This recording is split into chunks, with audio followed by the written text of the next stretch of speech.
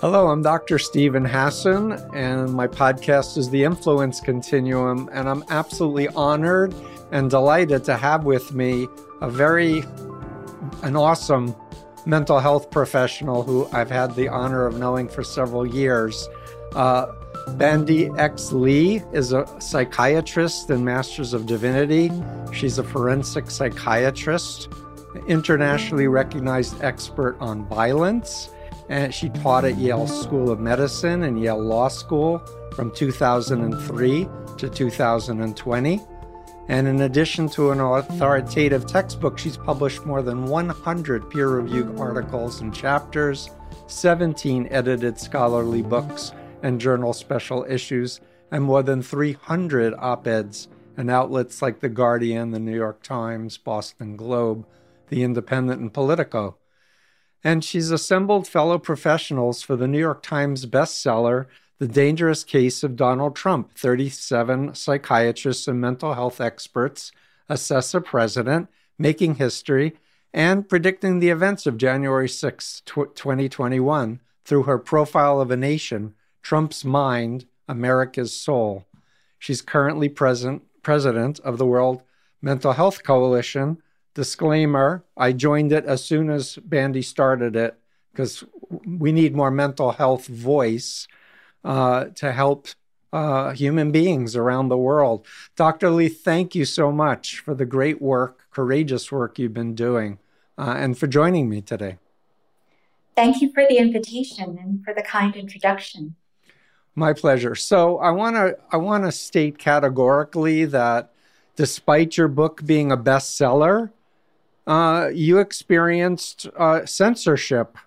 You experienced people sending a limo for you to bring you to the studio for an interview and then it being canceled at the last minute hundreds of times. I'd like to start with censorship first and why it's so important for your voice and other experts on dangerousness to be heeded.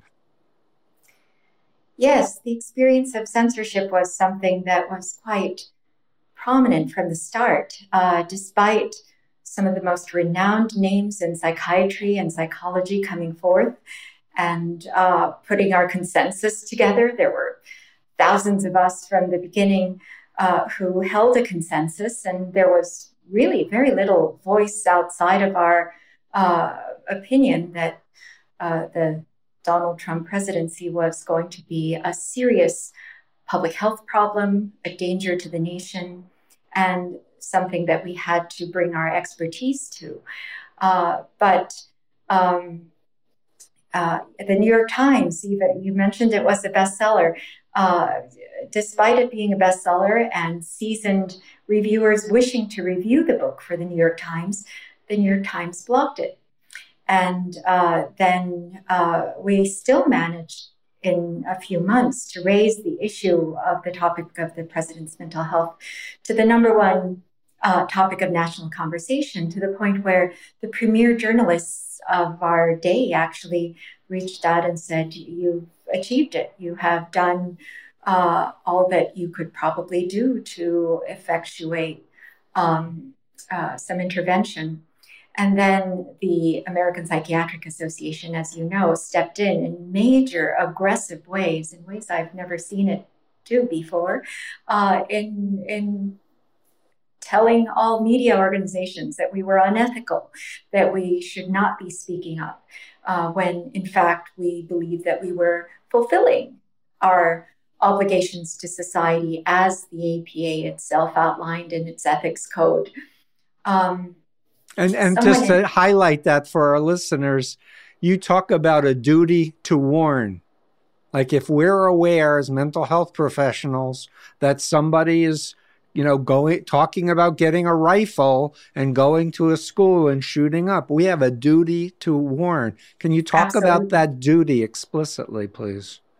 Yes, we have a duty to warn, not just to warn, but to protect patients, protect other human beings, society. When we know of danger, and the source of information can come from any source, it does not have to be a personal interview, as the APA tried to essentially gaslight the public into believing.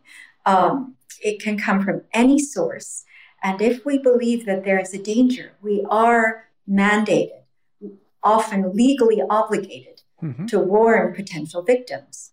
And we have something called the Tarasoff Doctrine. That's not the only place where duty to warn applies. We have a duty to warn society because we have a responsibility to society as we do to patients.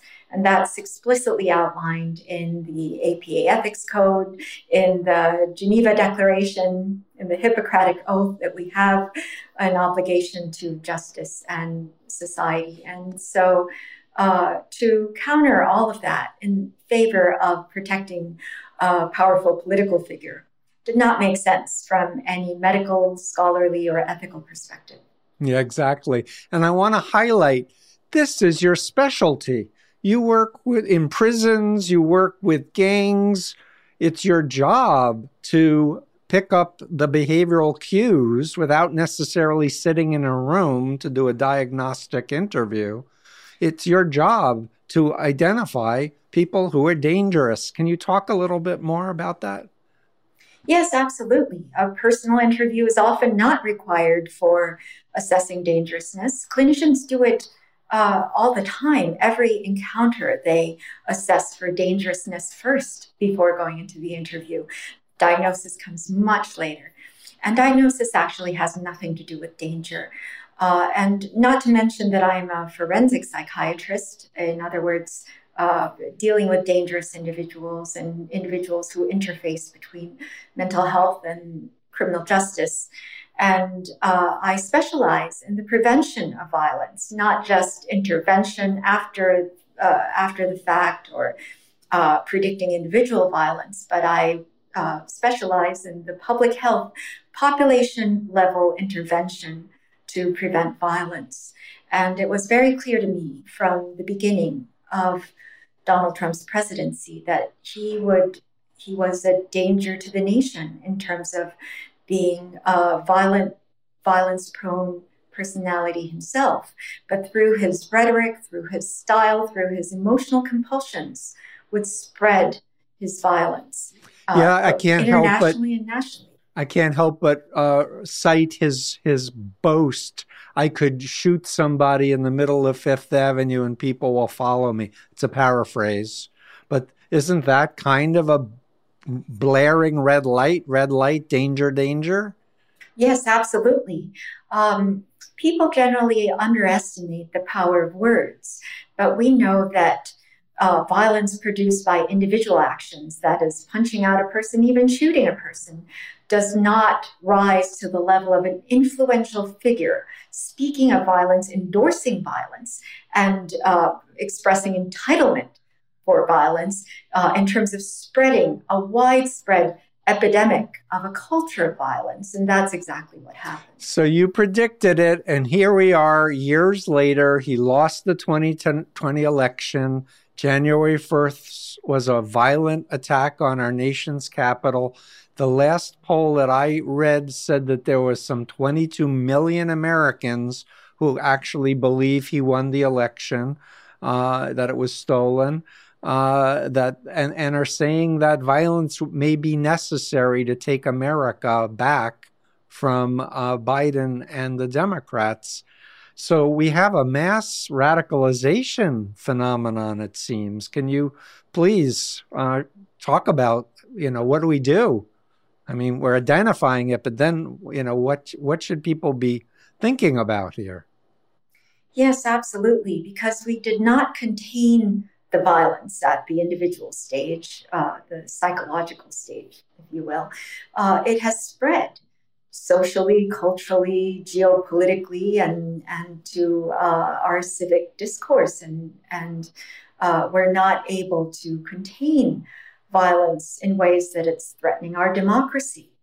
And that's exactly what we feared when his violent rhetoric was taken to be just another political stance or a political strategy, just like any other, whereas in fact it was a danger to health and public health that we needed to contain. Just like the viral pandemic with COVID-19, there are specific measures you have to take early on, following the science, following scholarship, or if we do not do those measures, it spirals out of control because pandemics, epidemics are exponential. So is violence. In fact, a good colleague of mine at the World Health Organization, Dr. Gary Slutkin, who is an infectious disease expert, actually went into violence prevention because violence acts very much like an infectious disease. So do other psychological symptoms, in fact. And that is why we see the spread of delusions, the false beliefs regarding the 2020 election, and the former president being the rightful person who should be sitting in the presidency. That kind of beliefs are also contagious. And we even have a term for that, shared psychosis. Yes, that's exactly what I was going to ask you to please share. What is a psychosis and what is a shared psychosis?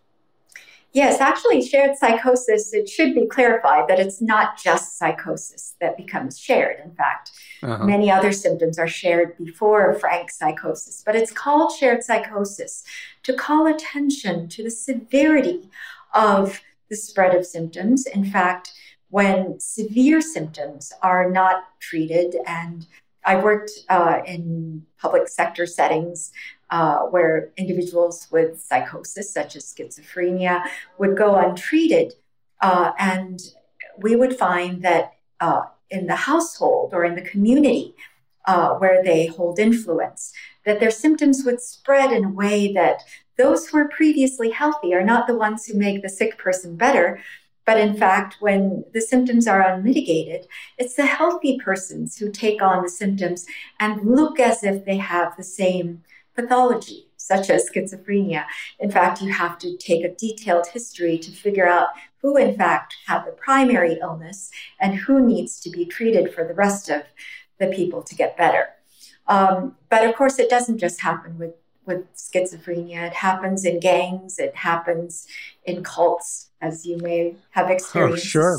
The rapid spread of false beliefs that happen when you have a severely symptomatic person in a leadership position, such as cult leaders often are, gang leaders often are, and they play upon vulnerabilities, psychological vulnerabilities in the population to facilitate the spread of symptoms. And so it's very dangerous to have a severely mentally impaired person in a position of influence with a lot of exposure to the public. And as you see, psychological symptoms don't need physical exposure in order to spread, and so can spread much more rapidly through the mass media, through social media, and so on. Right. And as you know from my writings in the cult of Trump, it's my thesis that a lot of his base are already in authoritarian cults, following leaders who they believe to be a prophet of God or an apostle, and they're completely obedient and dependent on them.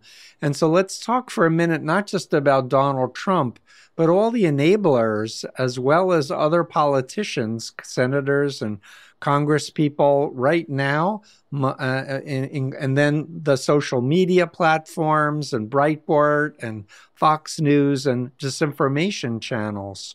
What don't they play a role in responsibility for creating the mess that we're in? Oh, yes, absolutely. Just like any contagious disease, and we can call this a contagious disease because it's emotional compulsion that drives the spread of symptoms, not rational persuasion or logical thinking or evidence or proof or anything of that kind. So in order for symptoms to spread, you first need a virus, a source of contagion, and you need an environment that facilitates the contagion, and then receptive audience, if you will, the hosts that take on the contagious disease. Great. So as a public health expert, what do? We need what? Preventive programs to to inoculate people, to use the virus metaphor a little bit more, or infection metaphor. Prevention, we need to train mental health professionals how to intervene with active, virulent, dangerous people and cases. And then we need recovery services for everyone who are coming out of the rabbit hole, who are going, like I did in 1976. How could I have believed that Moon was the Messiah and that God thinks that democracy is satanic, and that we have to kill everyone who doesn't believe what we believe? But I actually was made to believe that. Yes, absolutely, because you had a symptomatic individual who was spreading these beliefs, Sun Myung Moon.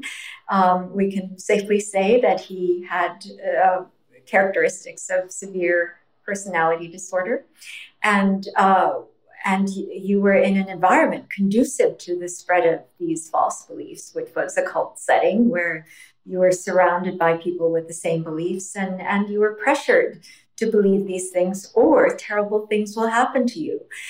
In fact, you mentioned individuals in authoritarian cults now transitioning into the Trump cult.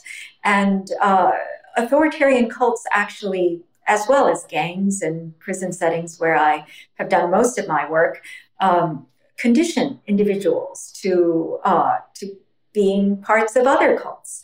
And unless someone takes the proactive step, as you have, to pull yourself out and help others who are predisposed to falling into a cult-like setting, that unless you take these very active steps to learn from your experience and to heal others who are coming out of cults or who are about to get into these harmful environments, that it's very easy for those who are conditioned to be in cults to fall into another cult. I just want to do a mild correction. I actually nearly died in a van crash due to sleep exhaustion.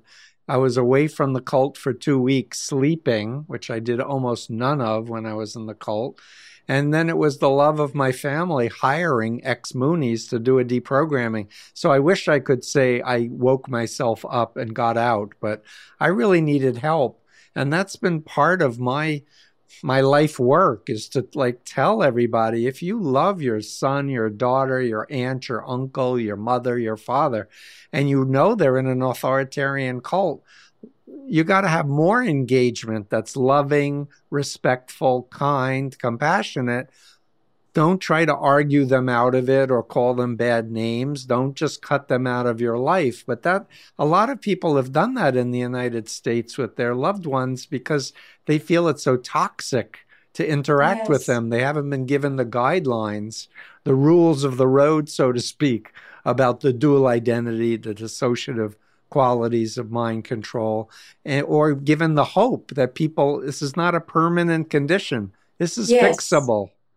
Yes, absolutely. I think it's so important to identify the aspect of shared psychosis because, in essence, it's a transmitted condition. So once you remove the exposure to the primary source, the person with the primary illness, in fact, the other people return to normal. That's a very dramatic phenomenon that we see in situations where we pull the individual out of the gang or out of the family and hospitalize them, and the rest of the individuals return to their baseline state. And that it's not a hopeless situation. In fact, what you mentioned, reaching out with love, with our humanity and our acceptance, is one way to mitigate against the environment that is facilitating this unhealthy bond. You asked about interventions. In fact, the book that I wrote, Profile of a Nation, Trump's Mind, America's Soul, was written hastily before the 2020 election because I was trying to state that the election alone will not cure us of this condition, that we needed, first of all, to remove the offending agent, which is Donald Trump, from and public deplatform exposure. him to the extent that we can deplatform him. That helped. And I stated that the presidency will not end with the inauguration because if his exposure were to continue, that we would continue to see this phenomenon, and that's exactly what happened. So we need to remove the offending agent. We need to discredit him also. Having come this far without any accountability, he truly needs to be prosecuted now, imprisoned, not just deplatformed, but be banned from public exposure. I couldn't agree more. Would it be incitement to do violence? Would that be the crime that you're thinking of that would be appropriate? Or, I mean, I know that there are a billion other crimes that he's done, including allegedly attacking women and raping them and other bad things. But talk to the country and the world. You know, if you had your way, if you could advise the president and anyone who was listening, what would you say we need to do exactly? Well, as a mental health professional, I make recommendations as to what needs to be done on a psychological basis, on a mental health and public health basis, and that is to contain his influence. And yes, incitement to violence is a crime. It doesn't count within freedom of speech. Violence is a crime, violence against others, and we can certainly count this as major violence against others. In fact, we could also argue that the over 800,000 deaths from COVID-19, a vast majority of it is a consequence of his psychological predisposition and also the shared psychosis that he has spread. And we could hold him responsible for much of it. Severe symptoms do not necessarily exonerate one from responsibility. We know from personality disorders how some symptoms can predispose one to guilty acts or guilty mind, and therefore they are not held, they are fully held responsible for these deeds. So accountability is important, and also speed of prosecution is important. That is the reason why within days of the violent insurrection, we stated that he either needed to be arrested or contained in some way that was commensurate with the act. None of that happened. And in fact, exactly what we feared has ensued. And this was not inevitable. In fact, most of it was avoidable. And we can still avoid the effects in the future. So first, remove the offending agent from influence. Secondly, to remove sources of propaganda, inculcation of false truths, sources of disinformation. These kinds of things consist of the environment that allows for the contagion of these symptoms.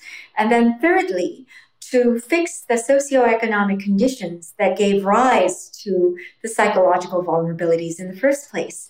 We do not think of economic and social deprivation as being connected to our emotional health, but in fact, it's intimately connected to our general state of health, not just through the stress it causes, but it has a direct bearing on our psychological and emotional health. And that's something we need to recognize and need to respond to accordingly. Yeah. Are you aware of any epidemiological studies that can estimate the impact of people being mind controlled into, a domestic terrorist mindset? Is there any thoughts on how to evaluate that? Well, we know for a fact that rhetoric has a great deal to do with inciting, instigating, and worsening extremist beliefs and acts. And extremist beliefs give rise to extremist acts. Violence is a good measure of unhealthy conditions in society. In fact, we consider violent death rates to be a good barometer for how social conditions are not conducive to health and mental health, and therefore would allow for extremist individuals to gain a foothold because individuals are predisposed to it. And we ourselves did a study. Dr. James Gilligan, my mentor and our mutual friend, has encouraged that I use political party as a environmental condition that could worsen violent death rates. In the beginning, this was a study done in 2014, and I thought to myself, well, we don't wish to get political here, and politics shouldn't have anything to do with violent death rates. But in fact, I was astonished that he could be so insightful as to identify a huge predictor of violent death rates, which was political party. I won't mention which party, but I think that should be obvious. The one with all the guns and the NRA backing, I would add. One party doubles the violent death rates all across the board, homicides, suicides, all around the country, whenever there's a presidency in that party. And the other party, whenever there's a presidency in that party, halves the violent death rates, both homicides and suicides, without exception, almost, for 110 years of our history. Wow, and that's science. That's evidence-based. So we controlled for policy and all other factors that could be contributing to this difference, and it came down to party alone, which speaks to the rhetoric, the influence of the rhetoric that I spoke of. Wow. So there's so many more things I'd like to ask you about, but I want to ask you to circle back to, if you had your way and you were approached by influential people with means and they said, Bandy Lee, what do we do to end the polarization in the United States? What do we do to build bridges again? Because things are going in the wrong direction. And now we're in a struggle for voting rights. And so what would you say? I would say voting rights is not the primary issue. In fact, in order to approach that issue itself, there need to be several steps beforehand. In fact, we need to build a foundation so that voting rights bills can pass, so that COVID restrictions can have education can happen in ways that can contain the viral pandemic. There have to be measures in place that address this psychological divide, which is how I see it. It's a psychological issue, an issue, in fact, of psychological pathology, because fragmentation already speaks of pathology, not a normal, democratic, healthy discourse. And so we need to fix this as a public health issue before we can address both sides as equal parties or as unfortunately, with the timetable of the 2022 elections, etc., I don't know that we have that time. But I do want to verbalize, I really believe we need a massive educational effort highlighting former cult members of authoritarian cults, and in particular, former members of the cult of Trump. And there are people who have been speaking out very courageously. Joe Walsh is one. David Weissman, who was a MAGA troll, is another. There was a whole documentary called The Game Is Up featuring former members of and we need to be messaging, not just, locally, but I think Congress and the Senate should be having open hearings to educate everyone about how do you tell the difference between ethical and unethical mind control? How do we put back the checks and balances of law and of just justice? And, for example, trafficking is fraud, force, and coercion. That's what we're dealing with now, is fraud, threats of force, and coercion. Right now, why can't we update the legal system frame and not just punish the people who showed up thinking they were doing the president's bidding on January 6th and putting them in jail, but having justice, and that means holding the bad actors responsible. Yes, absolutely. We need to hold the highest individuals responsible, and that's where it counts.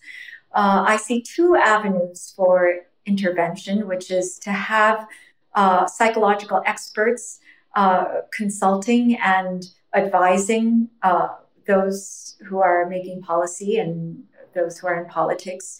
That has not been happening, notably.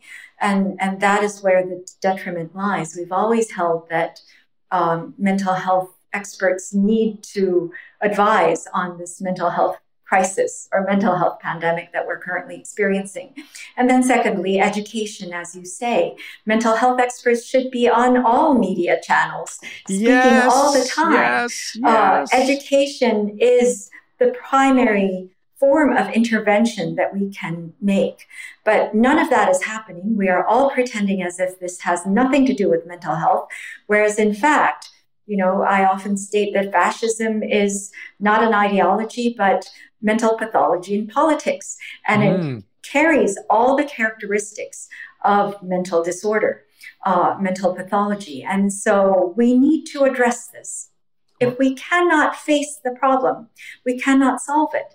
Once we face it, it could be a lot easier to resolve than we believe. And currently that is one of the major frustrations and sadnesses for me, to watch phenomena that are so recognizable from our own clinical experience and practice. We have seen this hundreds of times before.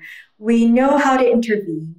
We need partners to intervene at a societal level, but we know what to do because we understand the principles of pathology and psychological impairment and mental health problems, even at the public scale.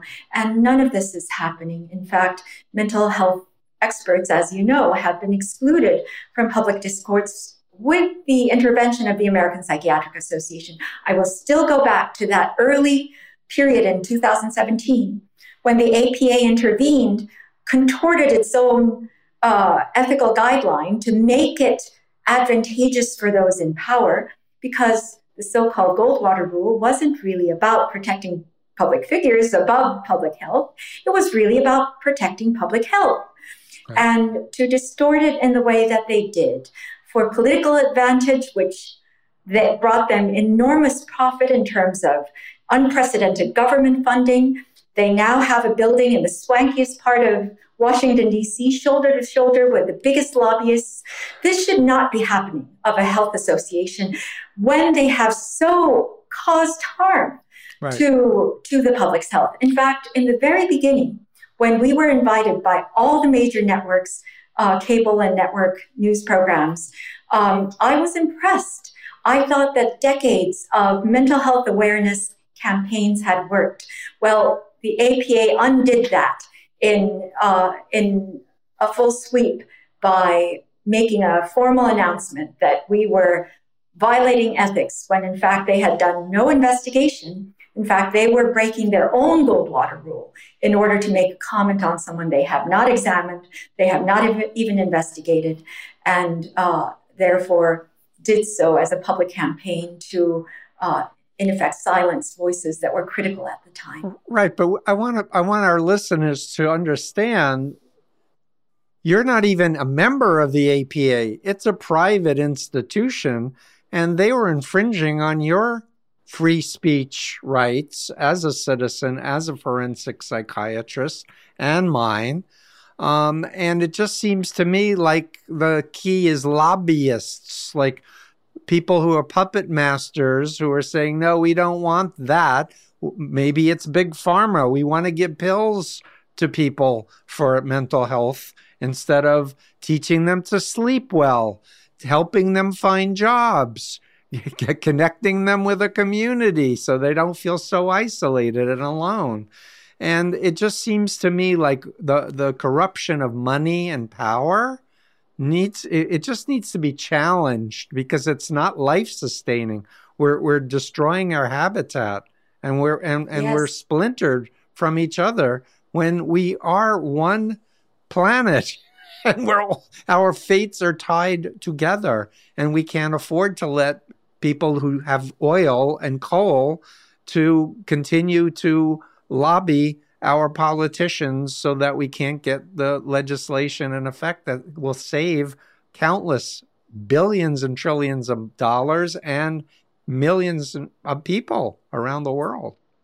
And control health associations and educational institutions so that education of the public will not be possible. Because once they're educated, perhaps they will not be able to be exploited as much for profit anymore. Yeah, and that seems to me to be the opposite of the America I grew up in, where, education and knowledge was power, and you could make your future by being innovative and hardworking and open-minded and looking to come up with products and services that will improve society, not just rip people off, selling a dream, MLM dream, or something that is a pie in the sky rabbit hole that's going to harm people.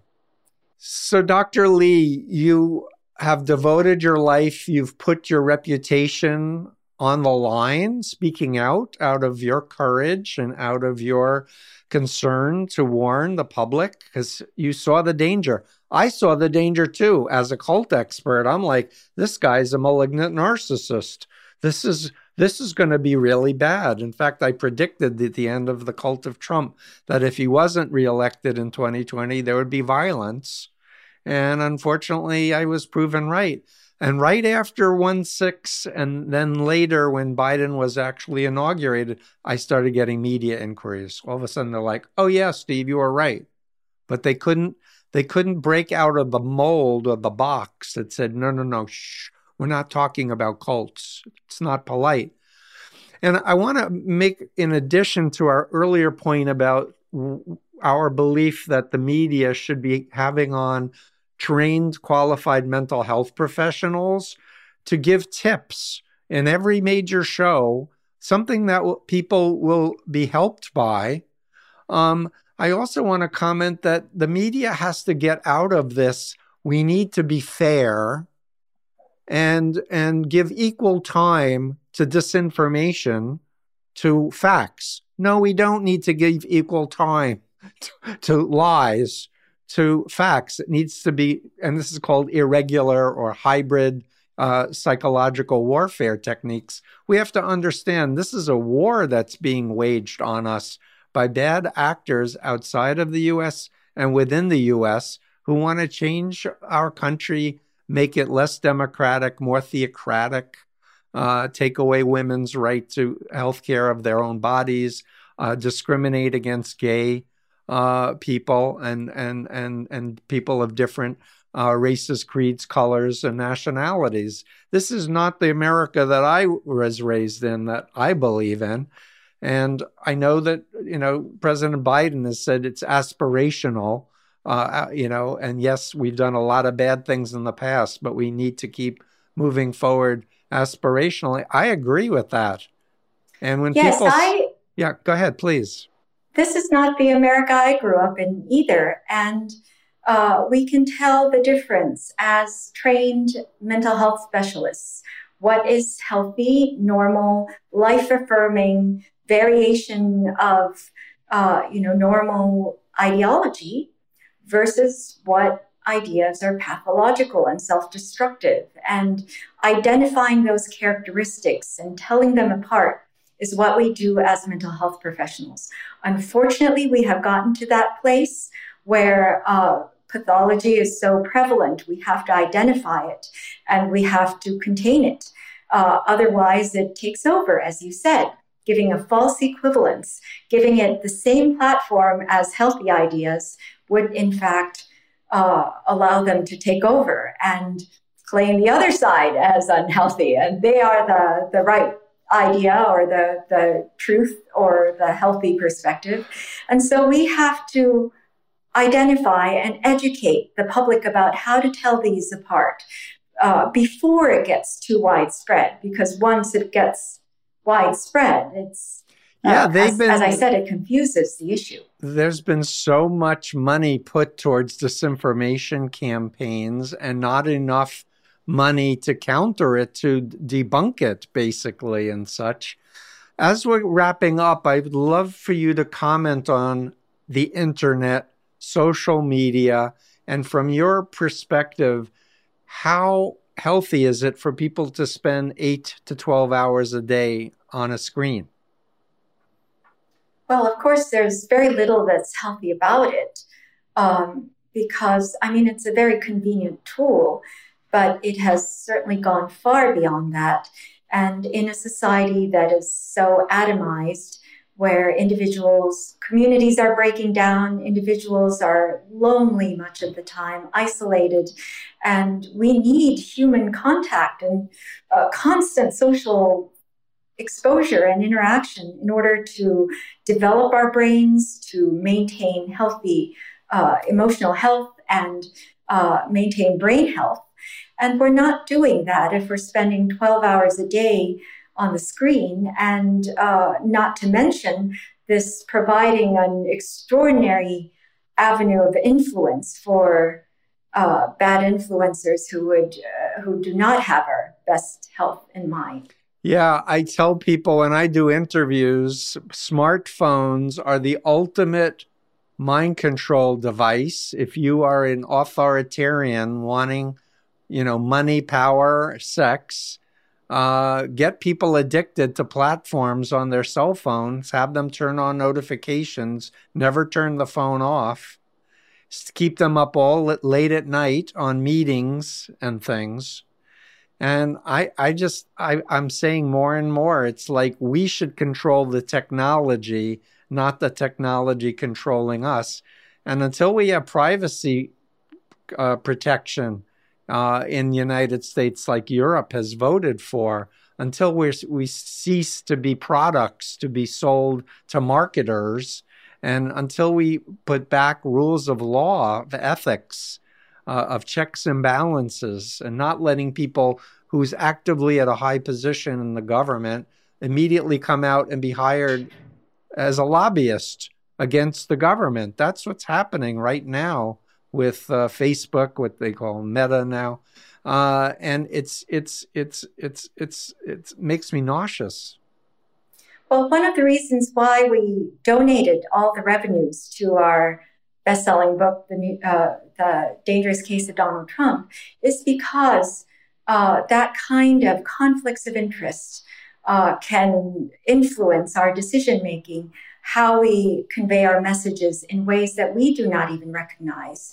So, in fact, with the level of specialized interests and conflicts of interest that play a role in politics, just about all the politicians should be disqualified from doing politics because they cannot have the public's best interest in mind if they are so influenced. Yeah, we need to get rid of what is terribly called Citizens United, because it's the opposite of citizens. It's corporate dark money that's corrupting our political system.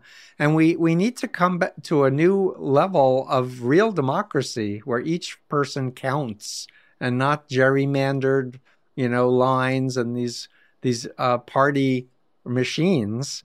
And I'm by no means recommending anarchy. I'm recommending we change the filibuster, pass national voting rights laws, but we need to start implementing strict corrective ethics moving forward and attract people who genuinely want to serve and not make hundreds of millions of dollars off their political roles.